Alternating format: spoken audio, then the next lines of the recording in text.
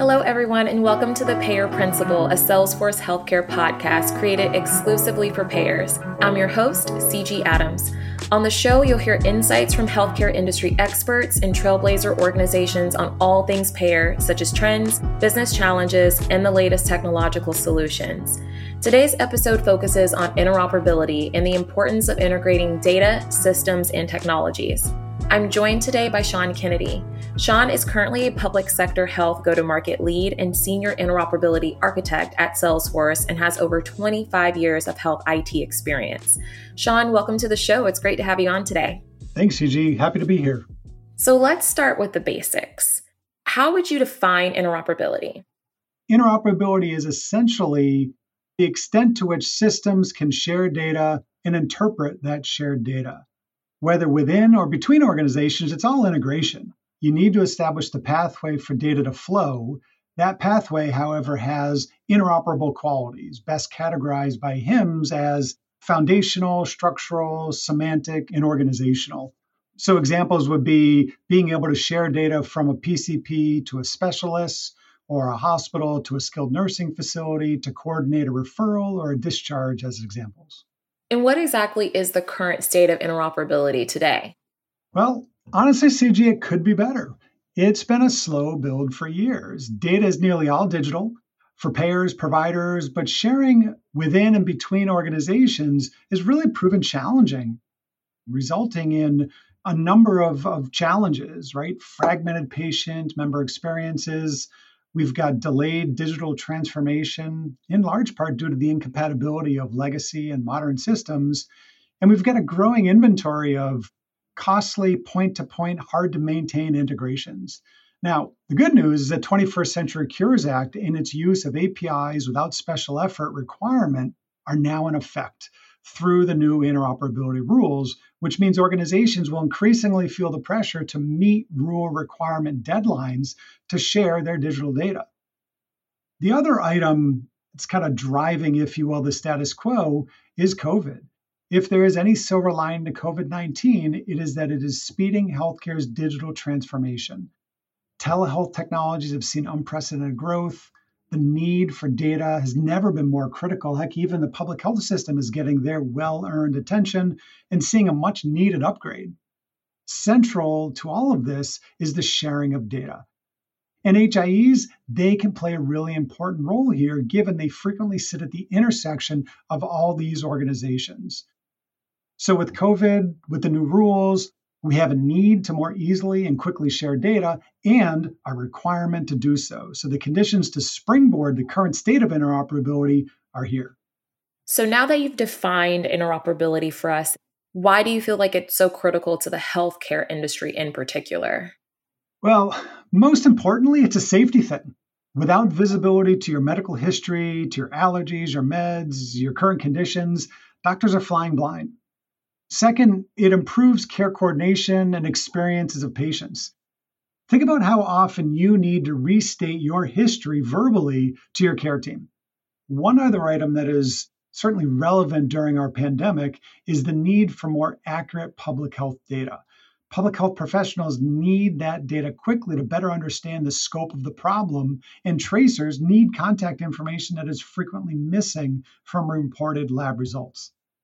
Bottom line, interoperability promotes a safer, more real-time, and less burdensome healthcare system. So how is Salesforce, a company better known for CRM software, involved with healthcare interoperability? What is our contribution, our approach? Sure. So frequently, Salesforce is used to extend the value of an EHR or a claim system or other source or destination system. As such, we see all sorts of integrations from batch files to real-time calls, from API-based queries to event-driven push messages, from RESTful exchanges to presentation layer integrations. In any case, it is vitally important to first define the business need, to define the use case. That use case, whether to load patient data, to schedule an appointment, or outreach around gaps in care, must be defined to understand the data needed, the source systems at play, and the directionality and timing of the data. Once you define the use case, you can identify the integration layers. What is the security handshake? Is this a data or process or application layer integration? After the type of integration needed is established, you then select the integration approach. Use a middleware or not, query response or event-based as examples. Finally, after you have defined the integration pathway, you select the implementation approach. Do it in-house or contract externally. And we offer a range of capabilities to enable integration, from our multi-layer integration support to a range of data models, provider, clinical, financial, care plan, in which you can persist or virtualize your data through a myriad of APIs, which we've been maturing since we first launched them 20 years ago, to our integration orchestration capabilities that enable end-to-end connectivity. Sean, I want to double click into a concept, an acronym that you had in your last response there around APIs, or application programming interfaces, which have been instrumental in revolutionizing healthcare. How is the payer market evolving to adopt these APIs to drive more interoperable systems? Right. Well, healthcare has been on this API trajectory for a while now. FHIR has been gaining momentum, now culminating in being incorporated in the new rules. 21st Century Cures Act launched the government's interest in the use of APIs, and the rules implementing the Cures Act cemented them in March of this year.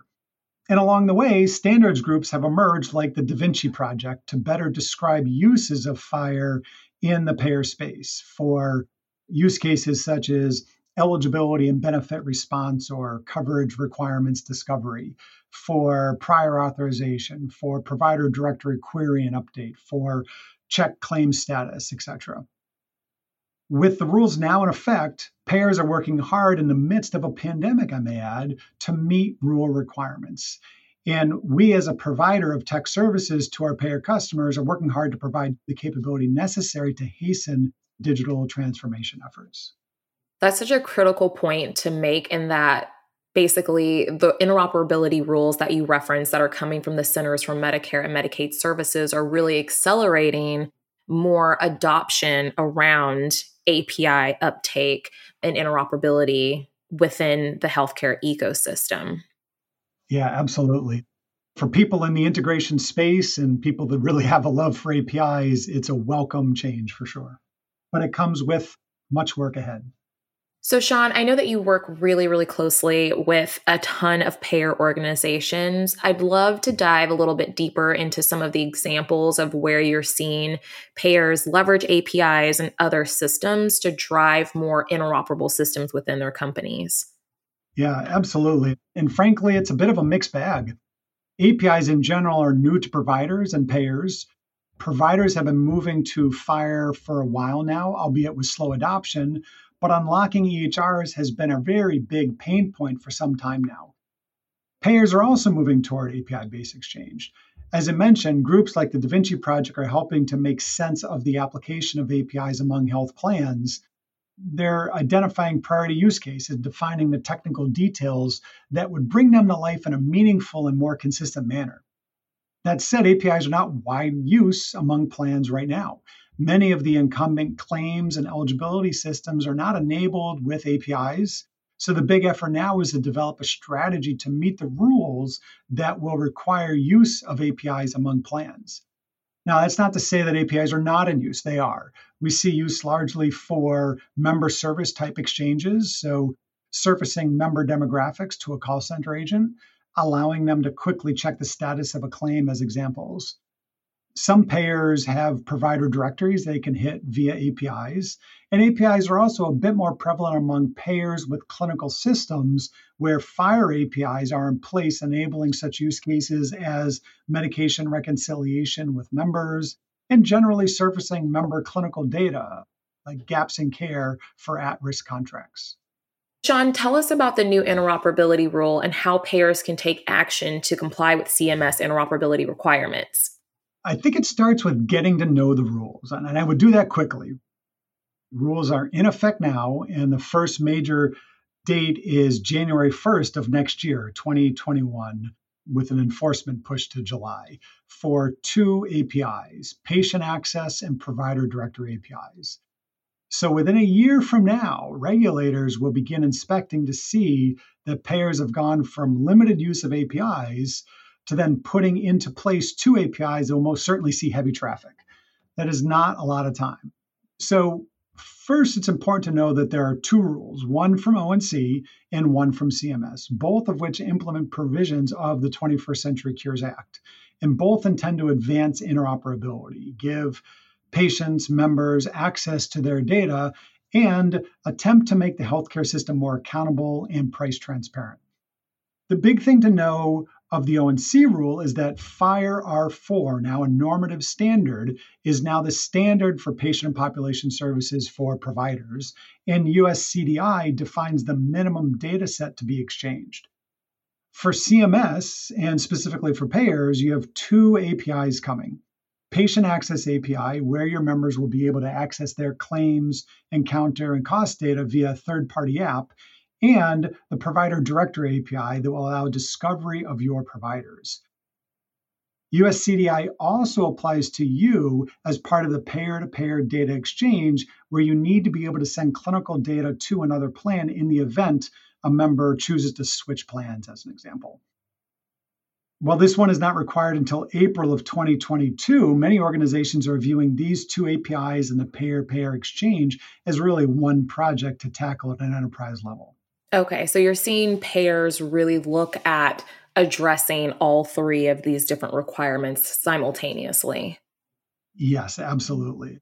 Because the time span is really July 21 is when the enforcement starts for the two APIs, and April of 22 is when payer-to-payer exchange happens. Given APIs are likely to be used for all three, it really takes that longer view and couples them as a project, at least what we've heard from some of our customers. Sean, let's wrap up the episode by talking about what do you think is on the horizon? What is the future state of interoperability? Well, I think the big state that we're going to see is really this interoperability has always been a bit of a barrier to achieving that value-based healthcare system that we're looking to get to. Other factors certainly there. As we start to cross over and we now start to see interoperability within organizations and between organizations, and frankly, between providers and payers, and those barriers start to drop, now you're going to start to see that seamless, authorized access to information. You're going to start to see patients now have greater access to their data via these new consumer apps that likely will become available as the APIs get put into place. So you're going to see patients with their data able to do things with their data and share it in ways that they find valuable to them. You're going to see a lot of the friction taken out of healthcare because data is more easily moved around. But ultimately, I think these rules are a good thing. It's really helped the market, or will help the market, get to where it struggled to get to, and it'll allow us to do it now in a more consistent and timely manner. Sean, thank you so much for joining us today on the Payer Principle podcast and for all of your insights. CG, thanks for having me. It was really a great effort. Listeners, if you want to learn more about our interoperability solutions, visit salesforce.com/healthcare. I'm your host, CG Adams. Thank you for listening.